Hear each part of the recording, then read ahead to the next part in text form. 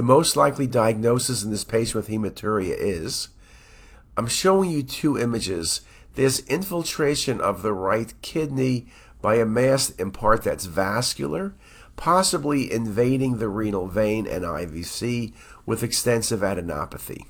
Now, you look at this, you say, okay, it's malignancy. So that's easy, but I'm asking you, what's the best malignancy? Lymphoma is typically infiltrating and it's hypovascular. Not great. Transitional cell carcinoma can be infiltrative. The image on the right may take you toward TCC, and TCC occasionally involves the renal vein and gives nodes, but the image on the left is just too vascular. I don't like TCC. Papillary renal cell versus clear cell. Remember the difference. The average papillary measures under 90 Hounsfield units. The average clear cell measures over 130 Hounsfield units.